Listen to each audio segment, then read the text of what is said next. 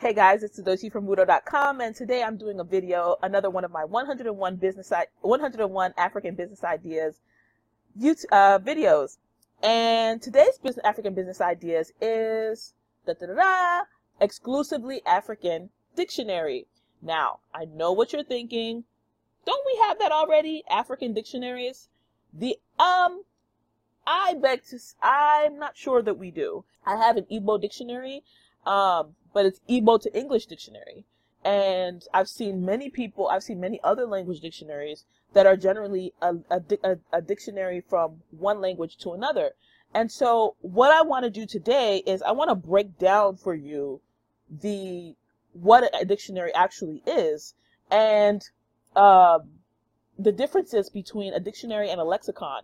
Because the fact of the matter is, the idea and the concept of a dictionary and the Webster's dictionary that was made popular in the United States and that exists even now throughout the rest of the world is not a common concept. And it hasn't always been a concept that has existed in many parts of the world. So don't feel bad that Africa or your country in Africa doesn't have a dictionary.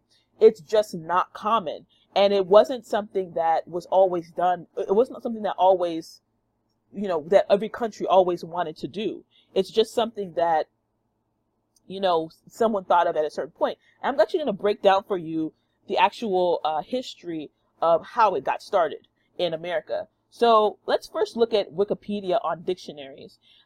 Here you have listing of dictionary on Wikipedia, and you see here that they say that a dictionary, their definition of a dictionary is a collection of words in one or more specific languages, often arranged alphabetically or by radical and stroke for ideographic languages. Now, when they say radical and stroke, that means, like, for example, languages like Chinese or Insibidi, they have like different types of kind of character architecture. I don't know what to call it, but like, it's not just an alphabet system like ABC, but there's actually other features of the alphabet that that are actually significant that you might want to consider in the alphabet as well, that you would categorize it by. I hope that made sense.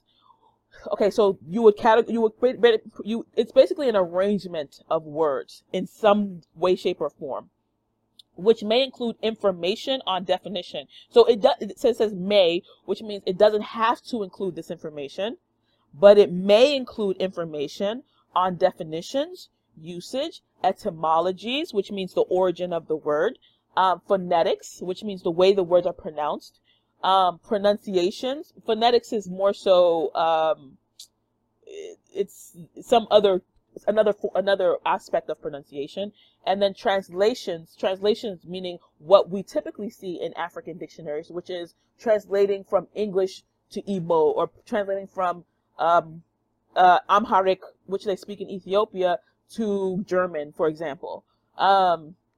Or a book of words in one language with their equivalent in another. So translations could be from one language to another, but it could be something else, which is what they're distinguishing here, sometimes known as a lexicon. So what we generally have in Africa is lexicons, which is just, okay, we have the word for dog, and then we have the English word dog, and then we have beside it the Igbo word inkita.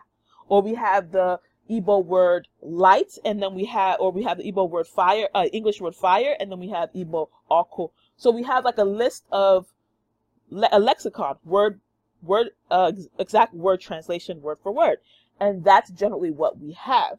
So these get sold, and it's easy to sell them. But I'm going to tell you why a more language exclusive, African exclusively African dictionary would be an extremely profitable and beneficial business idea in a second. So let's continue.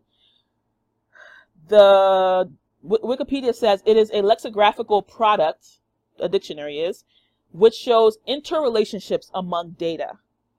Okay, so it shows interrelationship, meaning that it shows the relationship between one piece of data and another piece of data. So I'm not going to read this entire Wikipedia article. You can just go to wikipedia.org/wiki/dictionary.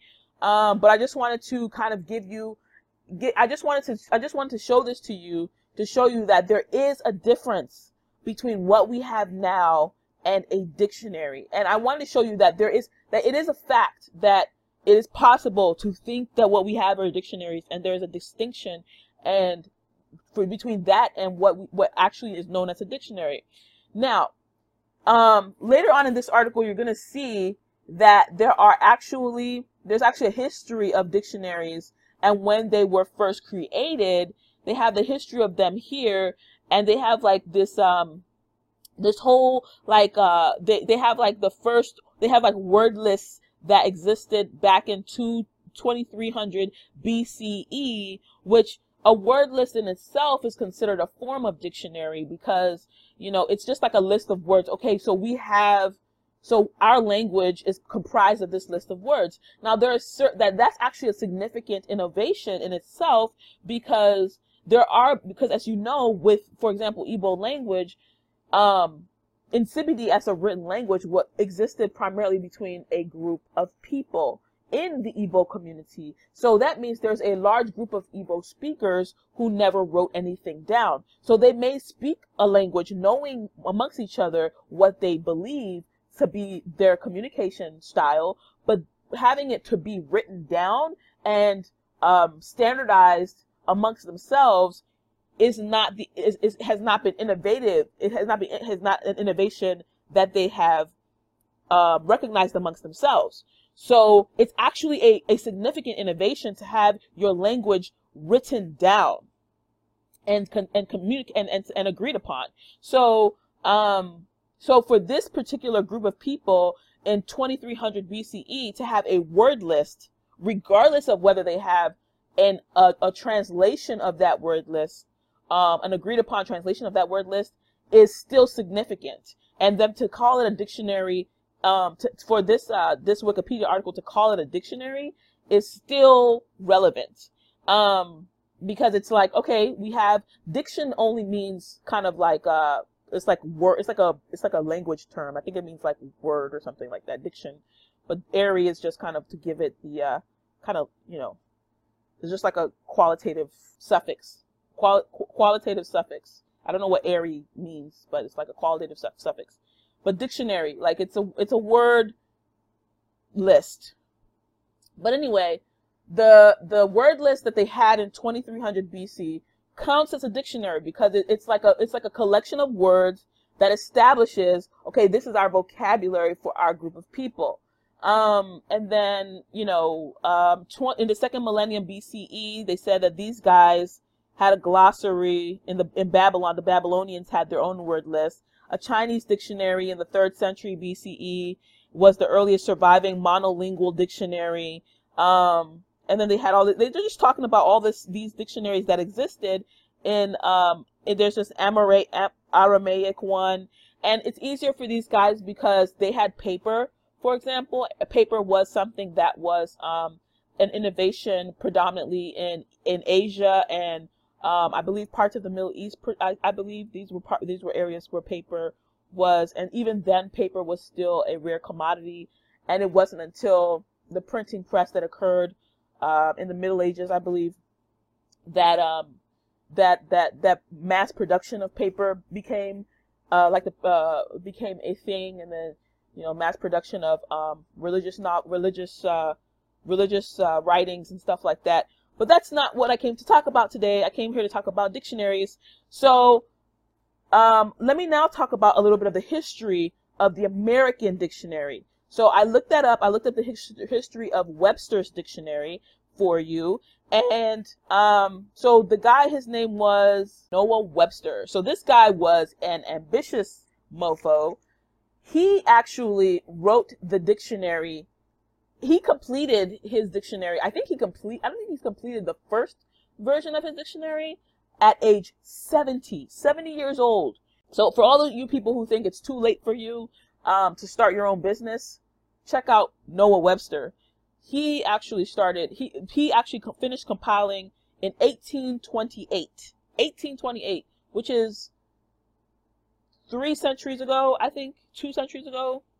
This is 1828. This is 2020. This is 2017. 19. So this is 2 centuries ago. This is about 200 years ago. This guy, Noah Webster, created, at age 70, this is 200 years ago, guys. This is two generations, like not really 2 generations per se, but like about 3 generations if you really say each generation is about 80 years or so. But like, this is literally a stone's throw away from us. What we consider to be the American lexicon is only about 200 years old. And let me explain what I mean by that. So he's basically spent several decades of his life, this is his life's work, compiling his dictionaries, creating these dictionaries. So about like 20, 40 years or so, I think it was like 20 to 40 years, I think it said. Just creating these dictionaries, just compiling words, these word lists. And basically the version of the dictionary he had was pretty much just like, and his dictionary had about 70,000 entries in it. So just, here's the word, here's the definition of the word. So the word cat means a 4-legged feline, blah, blah, blah, blah. The word feline means a blah, blah, blah, blah, blah, blah. The word this means a blah, blah, blah, blah, blah. A word light means a bright luminescent, blah, blah. A word luminescent means a blah, blah, blah. See, that is what he created. So, and he did this 70,000 iterations, 70,000 times, with 70,000 words. And I'm telling you that this is something that is not, that a human being did. A man who did this until he was 70 years old. And I'm sure his wife was a very patient woman, and his kids were very patient people, because he did have children, which they talk about in this article, who were his successors and who sold his work after he died. But so they clearly had to eat. So let's go on. So basically he spent several decades compiling his dictionaries, and this was not just an act of, you know, oh, I'm just going to do this because it's fun. This time, the time he spent when he was doing this was 1828. So this was actually a time when America was in turmoil, due to they just got through with the American Revolution. They had just gotten their independence from Britain recently. So America was kind of in turmoil a little bit. They were kind of going through growing pains, figuring out who they were. They were going through an identity crisis at the time. And actually the dictionary, the Webster's dictionary actually had a lot of opposition when it was first written. It was because some people actually said it was wrong to do this. It was vulgar to try to do this. But in his head, his mentality was that this was like he actually knew when he was doing this that it was a revolutionary act to try to standardize the language. What he was actually doing was trying to standardize the language. Actually, let me make my face bigger so that you can see the intensity of what I'm saying. Basically, what he was actually trying to do was trying to standardize the language. He was trying to standardize American English. In fact, he called it, actually, I'm going to make my face smaller again so that I can show you where it says here that this was actually a revolutionary act that he was doing by doing this. Where did it say this? So he said, this says here, Webster was a proponent of English spelling reform for reasons both philological and nationalistic. So nationalism is a concept in government and history and all these things. Nationalism, I'm sure many people are familiar with that term, but it's very, you know, so here it says impact. So culturally conservative Federalists denounced the work as radical, too inclusive in its lexicon, and even bordering on vulgar. Meanwhile, Webster's old foes attacked the man, labeling him as mad for such an undertaking. So like saying that he's crazy for doing this. So what am I saying? I'm saying that it may be met with opposition. Some people who may think, oh, you can't standardize a language. Oh, don't do that. You don't, kind of like how Nigerians, we have the whole Central Igbo versus Anambra dialect kind of, but it's like, you know what? Webster wrote his dictionary, and guess what? We still use it today. Why? Because he actually did it. Like whoever, the first one who actually does something and actually does it well and it gets adopted, that's the one we're going to use in history. That's the one that our children and the next generation are going to use. No one can argue with results. No one. So you can complain all you want when somebody is in the process. Everyone wanted to complain when Noah was building his ark. But when the people who survived, all the dead people, who's going to complain? Dead men tell no tales, right? So, the beneficiaries are not going to complain when about the finished product. So I say, if you want to do something, just do it. That's what I'm trying to say. So what I'm saying about this dictionary situation is, I know it's a difficult undertaking.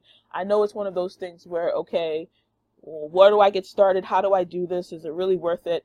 Let me just say one more thing about the Webster's dictionary. So new conversations about national identity and the redefinition of what it means to be American came about. Webster actually defined his project as a federal language. And obviously, like I said before, it was not without controversy. So anyone undertaking such a project has to realize that this is something that would be a controversial project. Now, I didn't say all that to discourage you. Now that I've given you a little bit of the history of the dictionary, I'm going to now go into the whole concept of the African, exclusively African dictionary business. And so what I'm going to do now is I'm going to break down 3 points to you. Number 1, why is it beneficial? And number two, how to do it. And number 3, what makes it lucrative? So let's start with number 1. Why is it beneficial to us? So what makes it beneficial is the big thing that makes having an exclusively African dictionary to us. And by exclusively African dictionary, I mean a dictionary that has African words defined in specifically that African language.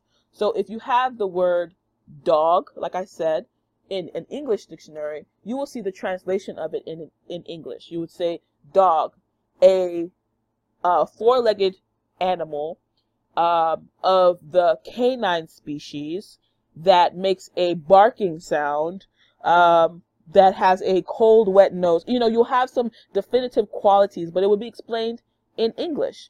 When you have but in Igbo dictionaries, you usually have the English definition. So every Igbo word is defined in English. So everything comes back to English. And so I think it's essential and it's critical for us to have something that is going to be defined in our own language, because it really helps for, I think it's really beneficial to us to be able to define cultural words in our own language for multiple reasons. I think it helps for growth. I think it helps for growth of our own language, first of all. I think what I've noticed is that many of the languages that are dying today do not have such a dictionary. I think, or such a lexicon. One thing that causes languages to die is their inability to grow and adapt and really kind of branch out in this way. So if a language is unable to expand itself, if it's unable to adapt to changing times. So another reason why it's really important for us to have such a dictionary is that it makes it easier for us to communicate about other concepts. Number 1, it's really good for teaching. So if we want to teach the next generation about how to communicate about another concept in the same language, then we have a resource. We have a reference book for us to be able to pass on to our children and say, hey, for example, no Igbo person is able to pass on every body of knowledge. Our brains are limited. We can only remember so much. And right now, Igbo is predominantly an oral tradition, but nobody knows everything. So you can't keep expecting the old people to pass down the information to the younger people. We need books. So at the end of the day, we need a book that is able to pass down the lexicon. And that's why you see the Webster's Dictionary kept getting bigger and bigger every year, to the point where we had dictionaries that were like bigger than the Bible. So now we have computers that can contain, millions and billions of books, and eventually trillions. And even more than that, Google's. So as far as as far as passing down the information, dictionaries are a great way to do that, because the article that I was reading during my lecture was pretty much saying that there can be an entire area of knowledge that we don't have words to even communicate in. For example, scientific research. There's words like photosynthesis in English that if you go to certain parts of America, people don't even know what photosynthesis is, because they are not biologists. So, but if you gave them a dictionary and they were like, oh, you tell them photosynthesis, like, what? Oh, let me look that up in a dictionary. How many of us even today who are fluent English speakers have to go to the dictionary to look up particular words, because we don't really understand that particular word. So you still need the dictionary, no matter how smart you are, no matter how far you get along in life, no matter how advanced you are in life, you still need the dictionary. And not only that, but even when I was I think I was 16 years old, I had a book that was called Word Power Made Easy, and it taught me, and it was so big. It was such a good book because it taught me Latin roots of major words that are used in the English language. And I credit that book for why my vocabulary is as strong as it is today, because there were certain words that I never really understood where the word's roots came from. Like, to know what the word egoist versus egotist is, the only reason I know the difference is because of that book. And to know Latin roots such as, I don't know, but like there are certain Latin roots that came up, and certain, like, the etymology of certain words. So that the purpose of the book was to help you to actually see a word and recognize what it means through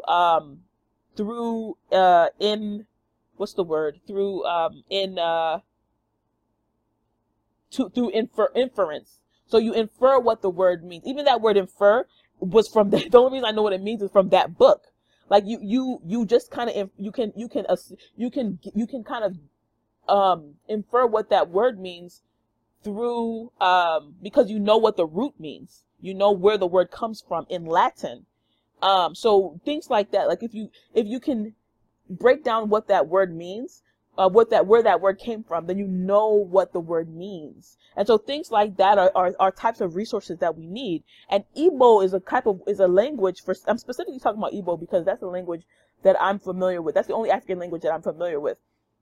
So Igbo is a type of word that you can actually break it down to its roots. You can actually find the roots of the Igbo language and break it down into a lexicon and be able to trace a particular word and trace the roots of that word and create such a book, a dictionary that actually has the roots and the etymology and things like that, and actually sell such a thing to people and have something for people to actually be able to, okay, this is something that's useful for me, and have, like, SATs and people taking the test and being able to, pass and standardize and find something extremely useful to actually grow in knowledge and wisdom and advancing the language and advancing the culture. So that is why it's beneficial. So I think that's enough of a reason why it's beneficial. So I'm going to leave it at that. The main reason why, in summary, the main reason why having such a dictionary will be beneficial is predominantly for the advancement of the culture and the society, so that the culture of your African culture, whatever culture that may be, whether it's from Kenya, Ethiopia, Igbo, Mali, Zimbabwe, Sudan, whatever country you're from, so that your culture does not die. That's the main reason why this is a beneficial project for anybody to take up. Now, how to do it. So the way to do it is essentially like I said before, a exclusively African dictionary would essentially be, you take the word that you want to Togare to translate, and you translate it in your language. Don't translate it into German. Don't translate it into English. Don't translate it into French. Translate it into your language. So, for example, you can take if an American wants to translate define the word soup, they would say what? They would say a watery mixture of, beef and, broth and, some vegetable substance or some chunky substance, or I don't know. They'll come up with a definition, but they will use their language's words to define it. Unless they're specifically trying to translate for a non-native speaker, they're not going to be defining it in someone else's language. They'll be defining it in their own language. And this is a revolutionary idea because it's very culturally biased. It is. It's very culturally biased. It's very culturally inward. And this is a very uniquely, I gave you the historical implications of this because during the American Revolution, this is a very specifically, the historical implications of this is extremely important because these are the things that made America what it is today. And so if you want to understand the cultural, the global context of this, this is something you need to consider.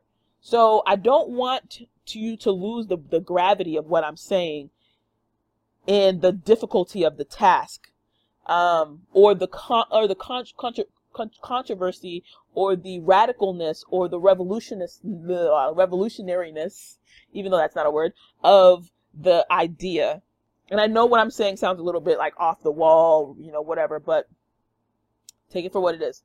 Okay, so how to do it? Just take your language, translate it into your own language. That's it. If anyone wants to do this, this guy did it until he was 70 years old, and he kept doing it until he died. And you can check out Wikipedia for more information. So what makes it lucrative? So what makes it lucrative is, it is lucrative. Trust me. I would buy the book. I'm pretty sure there's a host of people who would buy this book. First of all, because nobody wants to see their language die. I know that there's a market for this book. Trust me. First of all, I know that there is, because you may think, oh, well, if I make this, who can afford the book? Because people in Africa can't afford this book. There are a lot of Black people outside of Africa in the diaspora who want to learn an African language. And let me tell you that right now. Let me say this again for you for emphasis. There are a lot of Black people who have traced their roots to Africa, who are interested in learning an African language and have very little resources to do it. Right now, the only resources that we have are some kind of English to something dictionary, or German to something, or whatever to something. And those are not the best way to learn a language. The only reason I'm so fluent in English now is because I grew up hearing only English. I grew up in the entire context in which I grew up in. The words that I learned and the translation of the words that I learned and the experiences that I had, the TV shows that I had, every experience that I had was in English. The only reason I can speak or understand any Igbo is because there were some experiences that I had that were exclusively in Igbo. So what am I saying? You need to have some experiences that are exclusively in that other language, exclusively, not shared with any other language, in order for you to have any type of fluency in another language. If you share that experience with another language, it's going to not be fully, because you're going to be paying attention to it's going to be this dissonance that's going to occur.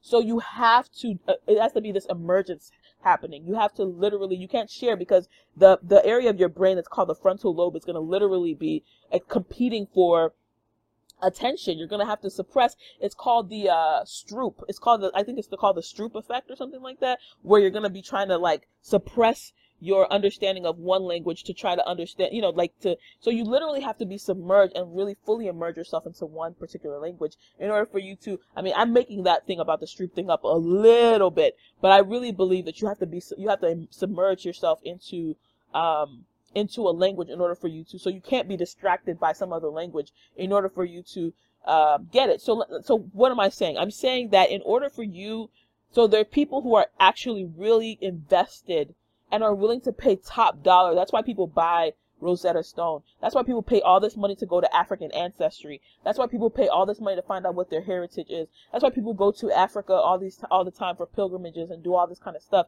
and buy all these like African prints and dashikis and things like that. People want to connect to Africa, especially Black people. They know that there is a need. They know that there's something more. They know that they know that they need to connect. So don't feel, especially if you are in Africa, don't feel shy to do something like this. You of all people need to do something like this because number one, you hold the key, you have the language, and number two, you have probably the time. People here in America or overseas in the diaspora have golden handcuffs. They're chained to another system where they have to. They have loans. They have bills to pay. They have to pay back the system that kind of has them enslaved, essentially, to pay. You know, they're constantly, you know, paying different things to even just to breathe air and drink water.